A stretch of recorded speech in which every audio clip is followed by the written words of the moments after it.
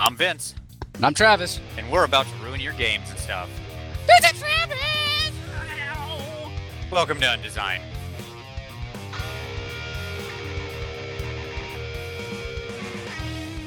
What's going on, Travis? How you doing, buddy? Well, I don't think this podcast partnership's working out, man. I think maybe I need to find a new partner for this. I don't know. Oh no, Travis, I can't do this without you. But what are we going to do when we're just not working? Well, I don't know. If you've got a solution, let's hear about it. Because I rolled a thing today, and it was, what do you do with a group of characters that just doesn't work? That's right. So, do you want me to unpack this one a little bit? So, yeah, I jumped right into that. So just what does that mean? What do you do with a group of characters that just doesn't work? What are we talking about? Yeah, sure. So, let me see if I can break this one down for you. Travis, Break it up, buddy. Break it up. I will break it up. I will break it up. I'll break it down. That's right. We'll break it all over the place. Travis, you spent a lot of your role-playing life as a game master, correct? As the person running the game. Travis, did you ever have a group of characters that just the characters, not the players? I don't mean you had like conflict on a player level, okay? Like where, Timmy doesn't like Sally, and so they get in like an actual fight and they're sniping at each other at the table. That's not what I mean. Okay. Have you ever had a group of characters that when you tried to put them together into a game, it just didn't work? Well, I think I've had both of the main kinds of this issue happen. Okay. Yep. So I have had mechanically unsound groups of characters. All right. Yep. So a group that's like you're playing like second edition D&D with 3 first and second level wizards and a thief. Sure. And it's a combat heavy game. Yep. What do you do? Go. Right. Mm-hmm. So I've had that. I've had that before, and I've also had characters that in character do not see eye to eye on a massive scale of some kind. Okay. Mm-hmm. Or they simply have social incompatibilities within the world they inhabit. Yep. That cannot be at least easily overcome. Right. Okay. I agree.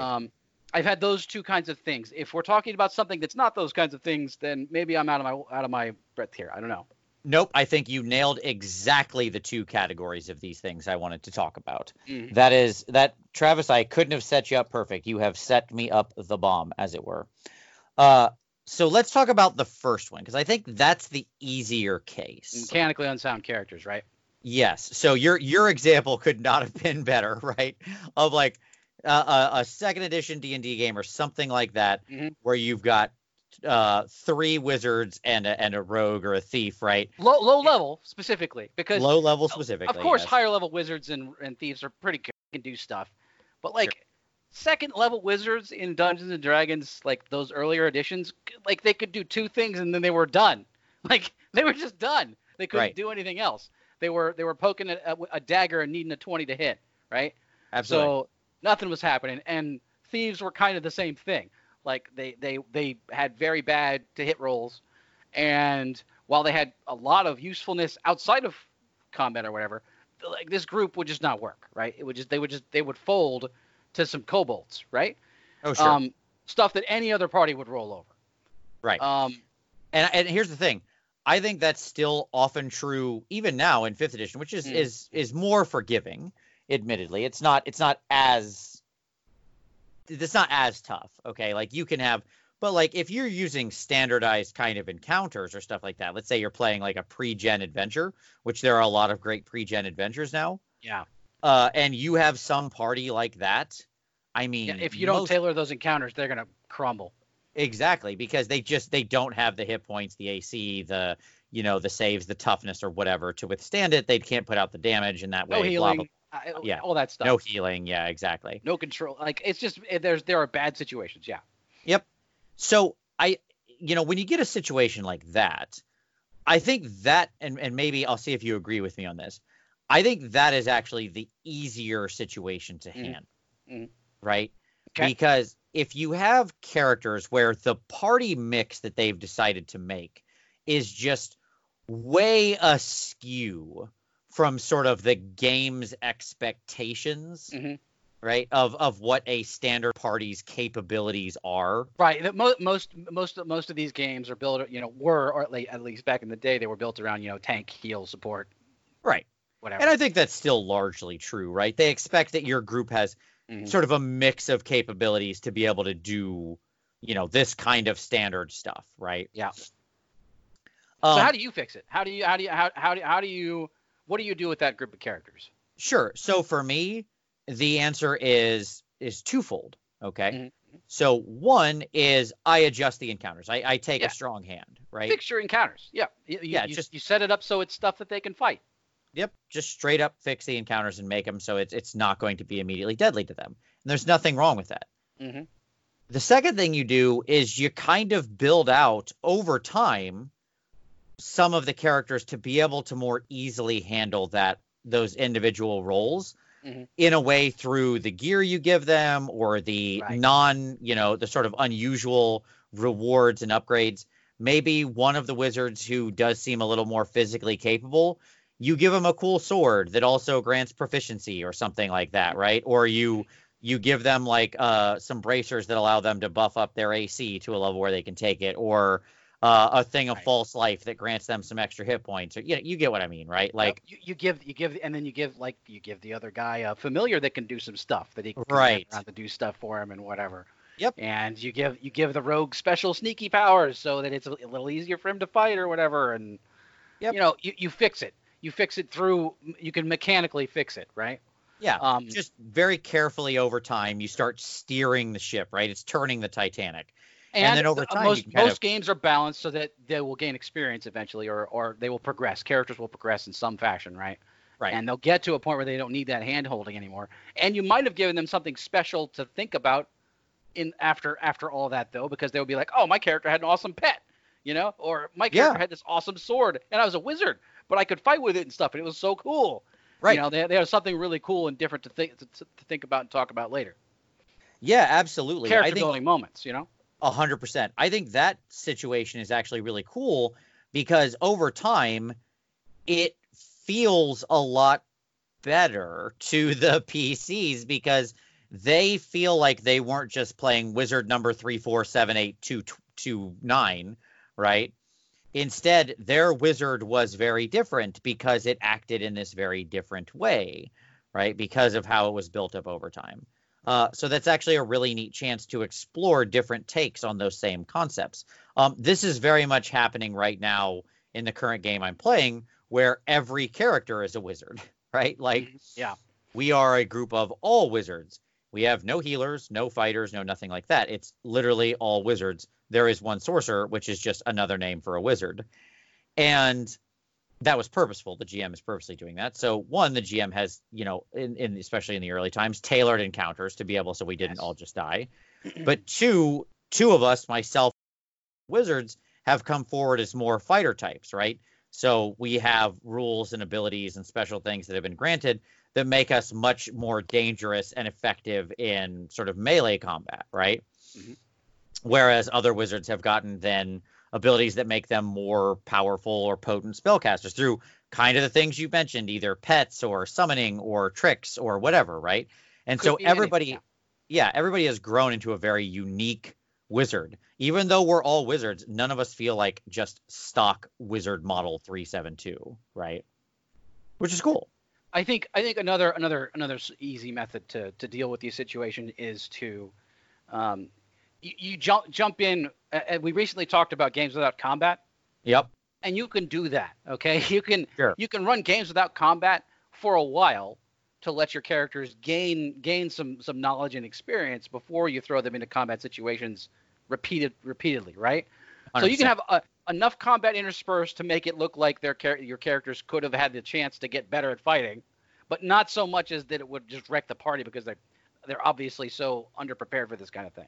Right. And then in between all of that is your meat, right? That's where you do all of the role playing, all of the problem solving, and the conflict that isn't actually fighting, giving them more experience or progression, so that once you do want to start fighting, the characters are there, right? Yep. So that's another way. I think that's absolutely great. I've also thought of a third issue. Okay, another problem. Like out of the two that I mentioned at the beginning, Okay. there's another one. Okay. I'm ready. Another character I hadn't thought of three. incompatibility. Okay. I'm ready. The characters that just don't work, because I have run into this several times in my career. All right. Sure. The Rifts conundrum. Okay. All right. You have a vagabond non-skilled, a glitter boy, and a godling. Right. Sure. So this party is not compatible. It's simply not. If you get into a fight with these characters, like there's such a disparity between the glitter boy and the vagabond non-skilled that someone's not having fun. Right. Like any of the things that would even remotely threaten the godling or the glitter boy or whatever will straight up atomize the vagabond, right, if it even comes near it, right? And Rifts has such so much of an expanse of character possibilities that actual rift between all of the characters can happen on different scales, you know? Mm-hmm. Yep. Like you could play the Lord Splincliffe, okay? You could be that guy. Yep. With that group I just mentioned. So there's another hurdle. Yep. What do you think you can do to fix that? What would you do? So first of all, an interesting element of this is what you already mentioned, which is relying less on combat encounters. Relying less on combat. And in a world like Rifts, where there's always a bigger fish, right? Like no matter how scary or terrible you are as a PC, there are things scarier than you in that world, right? Always. Yep. Like you can be Thor and Iron Man and Captain America, but Thanos is out there. Right. And you might be the Hulk and you might be super strong and scary, but Thanos with the Infinity Power Stone is still going to curb stomp you. Like it's just not even a thing, right? He doesn't break a sweat. So I think this is manifold. One, you rely on combat less. Two, you rely on a very particular type of combat, wherein the combats have more than just the combat going on. Right. You have objectives. Yes. And so, the Vagabond or the Wilderness Scout or the whatever, pick your low power curve skill monkey character, right? Rogue operator, doesn't matter. Or rogue scientist, operator, whatever. That person has to do in most combats, right? Maybe you give them a robot to pilot, or maybe they need to go somewhere and defuse a bomb, or maybe they need to get some innocent people out of harm's way, or you get what I'm saying, right? There's so many different options, right? Yeah. Meanwhile, the your Thor and your Captain America or whatever and your Iron Man, they've all got to go punch Thanos in the face, right? Because that's what they do. Yeah. Because that's what they do. And you can break up combats like that, I think, pretty effectively. So in games that allow this very wide power differential, you can have that happen. This also actually came up for me a couple times in MechWarrior games that I ran, where not everybody wanted to be a mech pilot, right? That's a problem in a MechWarrior game. Sure. And so I solved this by, one, reducing the amount of overall mech combats. Okay, so that was an easy solution. Like, because the people that did want to be mech pilots, I still gave them enough, right? They had some chances to go do mech fights. Yeah. It's not like they were fight less. And then two, I made sure that when those mech fights happened, there was always other stuff going on the ground. Like, because in a world of MechWarrior, there's always other things, communication arrays that need hacked, right? A lot of it is you kind of have to go at those kinds of situations in like with the Shadowrun method, where these things are all happening, none of them are actually the same thing, but you need to take care of all of them with each of your players in different ways. So like you're while you're running through the net with your hacker, and the drone guy is flying his drones around the building looking for stuff, and the samurai is going in the front door knocking down some guards, while the mage is like floating through the vent system and like filling the room with gas and stuff like that. Like there's all these different things happening that aren't literally the same thing. They aren't just like rolling combat rolls. Right. Everybody's doing something different. Yep. It's still combat though. Like that's an encounter. So you have to look at it that way as opposed to just straight out punching, right? Absolutely. It's not like we shouldn't restrict the concept of being in a combat type encounter to literally only shooting a gun or swinging a sword, right? And say that or that's if you the only do, thing. just don't dwell on it for too long. Like you can give someone a moment like that. You can give a gunslinger his time to gunsling. Yep. But don't dwell on it so long that everyone else gets bored. Exactly. Like you could have a fight where you go, okay, you two are just not going to have anything to do for the next 30 minutes or an hour while we do this. That's okay once in a while. Yep. Right.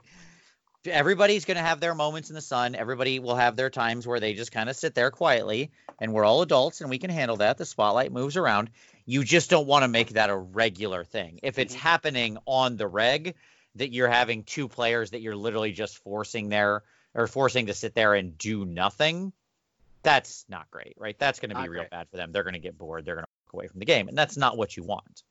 So yeah, I agree completely, right? The answer is be dynamic where you can in these combats, and then so engage in those three tactics. Reduce, right, is the first one. Change and keep them dynamic is the third, and sometimes just let people have the spotlight and be okay with it. Recycle, reduce, reuse, and close. Yes, exactly. Yeah. I'm with you on that. Okay, so the group of characters that's not working for me. Let's talk about the other thing. Okay, so I think both of those I think are eminently solvable. Yes, right? Fixable, totally fixable. We've laid out the ways that you can do it. If you got questions more about that, you can't contact us about that. Don't do that. you can. There's an email. We have no answers for you. Don't. But at any rate, the third one to me is the actual sticky wicket. This is the tough one. So this is where you have characters that, because of whom they are, or their position in the world, or their attitude, or the theme, or what they're on about, or their goals, or the organizations they're a part of, I don't care. There's lots of examples, right? There is just a complete incompatibility in the team. It's difficult, right? This is really tough. Yeah, this one's hard. This could shatter your game table. Sure. You have one character who's let's give a very simple, really kind of over the top example, but it'll just to drive a point home as opposed to reality. Sure. Yes. You have one character that's part of an order of necromancers, right? That is seeking to refine and perfect the art of necromancy. Doesn't mean they want to conquer the world. That's not what I'm saying, right? They could be scientists. They could be benevolent, right? And just work with existing corpses, as it were, right? Maybe even people who donate their body to science willingly. Yeah. Okay. But they are obsessed with perfecting the art of necromancy, right? And then you have another character who is a cleric of a god that abhors undead in all of its many forms and seeks nothing but their destruction. Right? The classic struggle, yeah. Right, sure. What do you do now? Right? One of these characters is going to have to violate their principles, the core tenets of their principles, to play in this game. Right? And or be angry all the time and feel like they're getting the short shrift. Yeah, I don't know. Pass.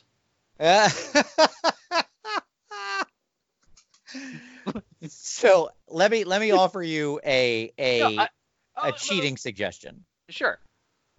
I'm gonna cheat. You ready? Cheat. Stop this from happening in character. Yeah, quit it. Just stop it. Right. No, I feel you. All right. Okay, so you just say no. This is not gonna work. Think of something else. Right. Yeah. Exactly. Yeah. Yes. As a game master, you should be. You can see these things. Yeah, you should be collecting some basics and information about your characters when they start, right? And if people are going to have, it's okay to have some interesting enmity, right? Imagine that neither of those two characters I just mentioned were as zealous about it. Yes, right. And I have had many games that have had those two characters show up. Sure. So if the cleric doesn't have it as a complete unwavering tenet that undead are an abomination that must be destroyed, right? And instead they just strongly dislike them, right? Their god tends to frown upon this, but they're not going to lose their clerichood or anything like that. And the necromancer has respect for the dead or something like that, right? And uses and is more focused on the research and stuff like that, right? Then, okay, great. That's cool. You can then have some fun enmity, right? Where the two of them have kind of a push and pull. Certainly, an interesting enmity between two people can actually make for a great component of the game. It's old, it's tropey, but it's tropey for a reason. It's good, it's fun. It's good to have characters that butt heads, but can eventually come together on some common terms.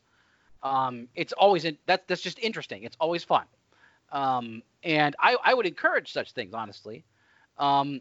Which means I would be more susceptible as a GM to not doing as you said and stopping it at the get-go.